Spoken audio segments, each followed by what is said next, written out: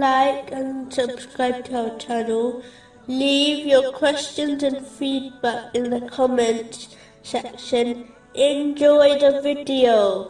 Continuing from the last podcast, which was discussing chapter 31, verse 21. Even if Satan was inviting them to the punishment of the blaze, the devil fools people into committing sins and wrong decisions by beautifying the incorrect choice for them. Chapter 29, verse 38. And Satan had made pleasing to them their deeds and averted them from the path. This occurs in situations when a person must make a choice between two or more options. It occurs when the choice is between the lawful and unlawful, and even between two lawful options. If the devil cannot guide someone to a sin, then he attempts to guide them to the inferior choice, even if it lawful, hoping it will lead to some sort of a sin, such as a person complaining about life and fate.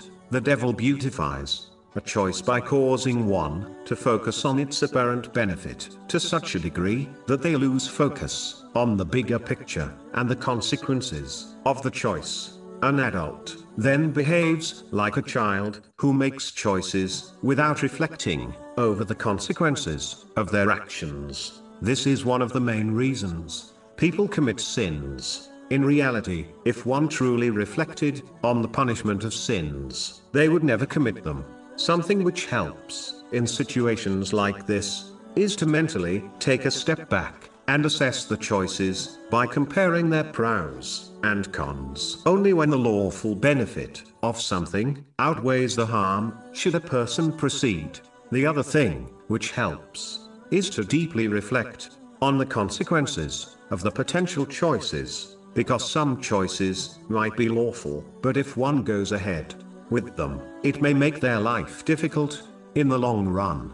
For example, sometimes people rush into marriage with someone they love. They base their decision solely on their feelings, instead of reflecting on other aspects. For example, if their potential future spouse will make a good parent. Many marriages have ended in divorce because the couple did not reflect on the long-term implications of a potential marriage. Some often rush into action and later regret, as their choice caused them further trouble. Before making a choice, one should reflect deeply over its lawfulness, its pros and cons, and its potential long-term consequences, all under the guidance of the Holy Quran and the traditions of the Holy Prophet Muhammad, peace and blessings be upon him.